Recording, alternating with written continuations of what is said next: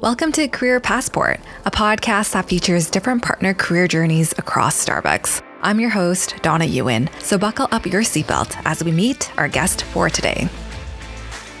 On this episode of Career Passport, we are venturing into the finance department at Starbucks Canada. While you might not be a partner that is looking to develop into this team, a takeaway that is still potentially relevant for you is learning about Devin McChain's approach to career development. Devin is almost a decade-long partner and is currently in her 7th role at Starbucks.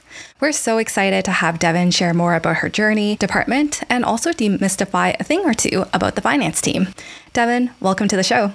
Awesome. Thanks so much for having me, Donna. Thanks so much for being here. Before we really get into your story and your role, could you actually share a little bit about your Starbucks story? Because it's almost been 10 years, which is amazing.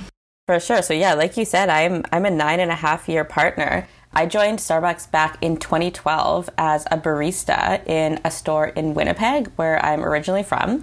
I really joined initially just as a part-time job while I was in school. I was a barista for about a year, and then I spent 4 years as a shift supervisor while I was in business school. I graduated with a Bachelor of Commerce honors degree with a double major in finance and international business.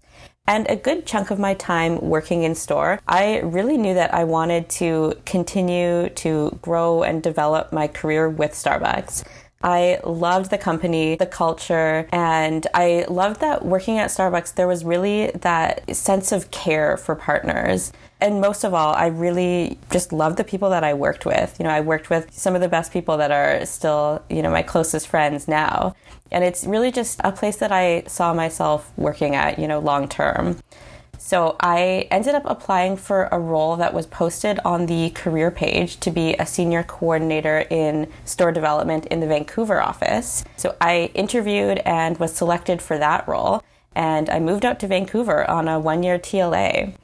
Ultimately, I wanted to make the move over to finance, and I had some really great leaders that, really helped me connect with partners on the finance team. And when my TLA role in store dev was winding down, there was a role in finance that opened up. And again, I interviewed and was selected for that as a permanent role on the finance team. Once again, packed up and moved this time over to Toronto. And now I've been on the finance team for the past 3.5 years, where I've had the roles of financial analyst associate, financial analyst, senior financial analyst, and my current role as a business analysis manager. Wow, that's amazing. Congrats on all those moves and all the jobs that you've had. Is it even hard for you at this point to move from one part of the country to another part? Yeah, it is super difficult to move and to leave kind of what you know behind. And, most of my family and a lot of my friends are still back in Winnipeg. So it was definitely hard leaving that and kind of branching out. I have always been super driven and really kind of know what I want. I have a really great support system in my family and friends that, I know they'll continue to support me no matter if, we're living in the same city or not. But yeah, it is super difficult. I won't lie and say it's been easy to move around the country. It is definitely challenging, but it's, for sure great opportunities, and it's been really great for me. For sure. And I love how that you're really taking charge on it versus waiting for the opportunities to come to you and having it to be convenient, so to speak. Like you knew what you want and you went for it. And I think that should be highlighted and also commended. This episode is really about the finance team. And since we actually don't know that much about the finance team, especially at Canada, can you share a little bit more about the structure and how this team operates? Yeah, for sure. Within the Canada finance team, we have 4 smaller teams which support our different cross-functional partners. Each of those teams really manage planning, forecasting, performance management, any ad hoc projects within their respective areas. So the first team is we have a product and marketing finance team, and they really support everything related to revenue. This can be anything from a certain beverage platform is performing, or how many transactions we're doing per store per day. A second team we have is a supply chain finance team. They support everything related to COGS, which is cost of goods sold. This includes anything from product COGS, waste, freight, distribution. And an example of what it means when we talk COGS would be the cost of espresso and dairy that then go into creating a latte in our stores. The third team is a retail operations finance team, which really supports all things labor and wages and benefits. And finally, the fourth team is the financial planning and analysis and licensed store finance team.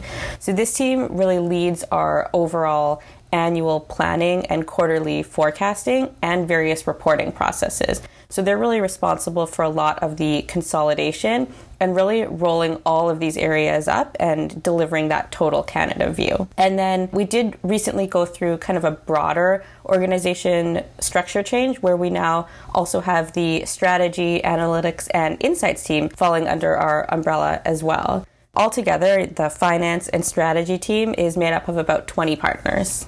That's awesome. And Devin, which team are you currently sitting on?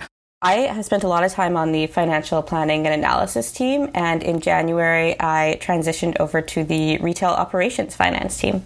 That's awesome. And so you actually talked a little bit about forecasting and reporting, and obviously there's a lot of planning in the support function. I'm really curious to know, in operations, for example, the schedule is really around the seasonal promotions. So what are those key moments of the year for finance? Yeah, so we really work around the fiscal year, which runs from October through September. And so during the summer, we do what's called financial plan. And that's really our total plan for the upcoming fiscal year. So that's for sure one of our busiest times. And then throughout the year, we reforecast every quarter. So to make sure, we're following trends and adapting projects or investments as necessary. And then we also do what's called our strat plan annually through kind of the window of November, December, and January. And that's more of a higher level view at where we see our business going over the next 3 years. And of course, so results are super important in finance. So at the end of every month and quarter, we do a lot of results reporting. So we're always looking at all angles, really. So kind of like how we've been doing, how we're currently doing, and then where we expect to go moving forward in the near future, as well as a bit further out. I remember you talking about these terms like 3+9, 6+6. So what does that actually mean, if you could explain that further? Our three main quarterly forecasts outside of our financial plan are 3+9, 6+6, and 9+3. And so what these really mean, so for example, 3+9 is a forecast that we do after Q1. So it's kind of saying that 3 months have already happened and we're reforecasting for our remaining 9 months of the fiscal year. That's cool. And 6+6 is basically 6 months have passed and now we're looking into the 6 months of future. Exactly. That's great. So obviously there's a ton of work and responsibilities into all of the things that you've mentioned. I'm really curious, what are some of those key responsibilities back when you were a financial analyst associate, which is more, I guess, correct me if I'm wrong, the more entry-level role, and how have those responsibilities compounded to the role you're in now today? Yeah, I'd say the role that I started in as a financial analyst associate was really more so focused on kind of that gathering data and understanding drivers. And so, for example, in that role, I worked a lot with operating expenses. So it was really understanding what was going on in this specific area and looking at trends and forecasting, for example, like store supplies. That's a really big area in operating expenses that, I spent a lot of time in.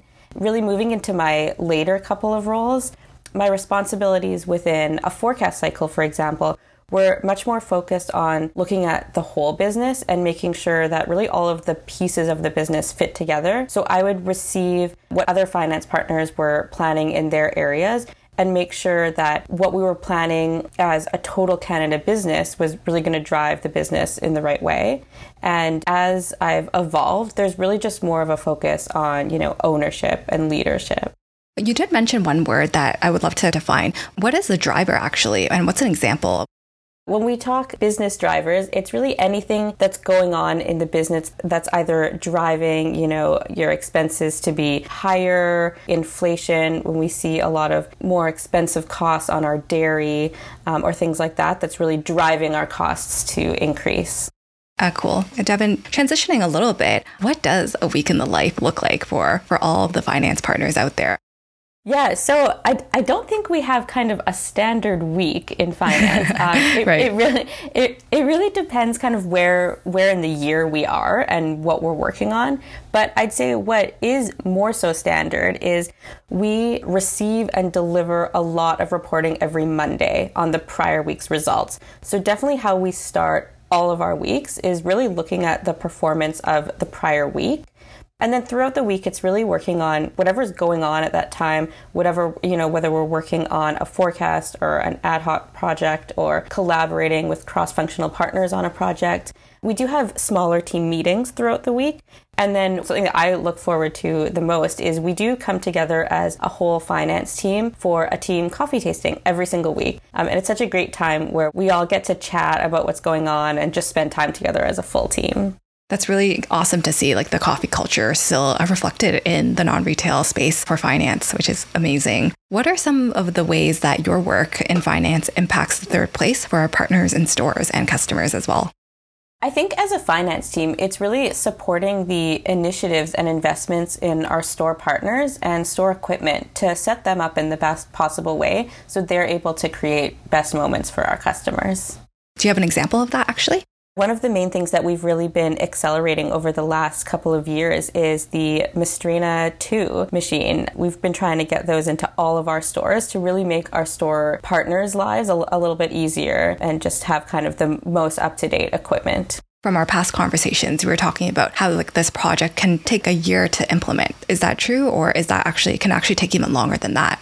Yeah, it can. So depending on, what investments or initiatives we're trying to roll out, we really try and get all of them planned when we do our financial plan. Everything we want to do for the upcoming year, we want to be able to capture in that plan as best we can. And then ideally, we'll be able to roll it out within those 12 months. That's awesome. And for those partners who have been listening to this conversation throughout and they're feeling really jazzed about this department and they're so curious, how do I get into a team like yours? What education, what sort of activities should these partners be pursuing and thinking about right now to be in a role like yours? I think most people on the finance team, and probably what we prefer most, would be business-related or finance degree. I think it's super important to really have foundational finance knowledge coming into a role on the finance team.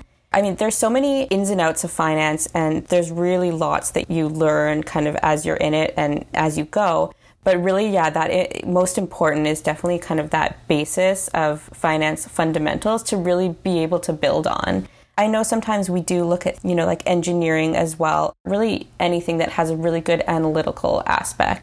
For sure. What are some of those important skills that partners really need to hone if they're looking to develop into the space?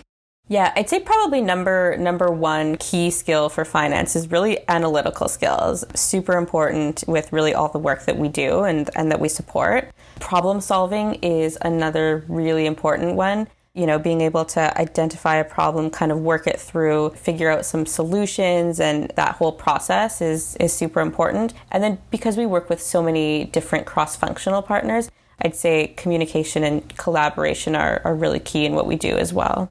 That's awesome. So summary was analytical, problem solving, communication, and collaboration. Really curious to know, is it nature, is it nurture? How can someone, if it is something that you can nurture, develop these skills? Yeah, I would definitely say that these are skills that can be developed through different situations. You can definitely learn and grow on them. I know from, being a shift supervisor, there was tons I learned in the store, with problem solving and, things pop up and you have to kind of make some quick decisions sometimes. So definitely through real life experiences, I think you can definitely develop those skills. And then as well, going through business school and the degree program that I was in, you learn a lot of those skills just through education as well. Devin, as we wrap up this episode, is there anything you'd like to demystify about your team? Yeah, I think sometimes when people think of finance, they think number crunchers or, human calculators, which isn't always totally far off. But as a finance team, we do take a lot of pride in being really great thought partners to our cross-functional partners. And it's just something that's super important for us that, we really hope comes across in our partnerships is being able to provide financial insights and then just really being those respected thought partners for our cross-functional partners. That's awesome. This has been super eye-opening and educational, and it's been also such a great opportunity to get to talk to someone personal on the team. So, David, thank you so much for being on Career Passport today. Awesome. Thank you so much for having me, Donna. And that wraps up this episode of Career Passport. Be sure to like, subscribe, and if you feel up for it, even give us a review. Thank you so much for listening. I'm Donna Ewan, and this is Starbucks Canada Career Passport.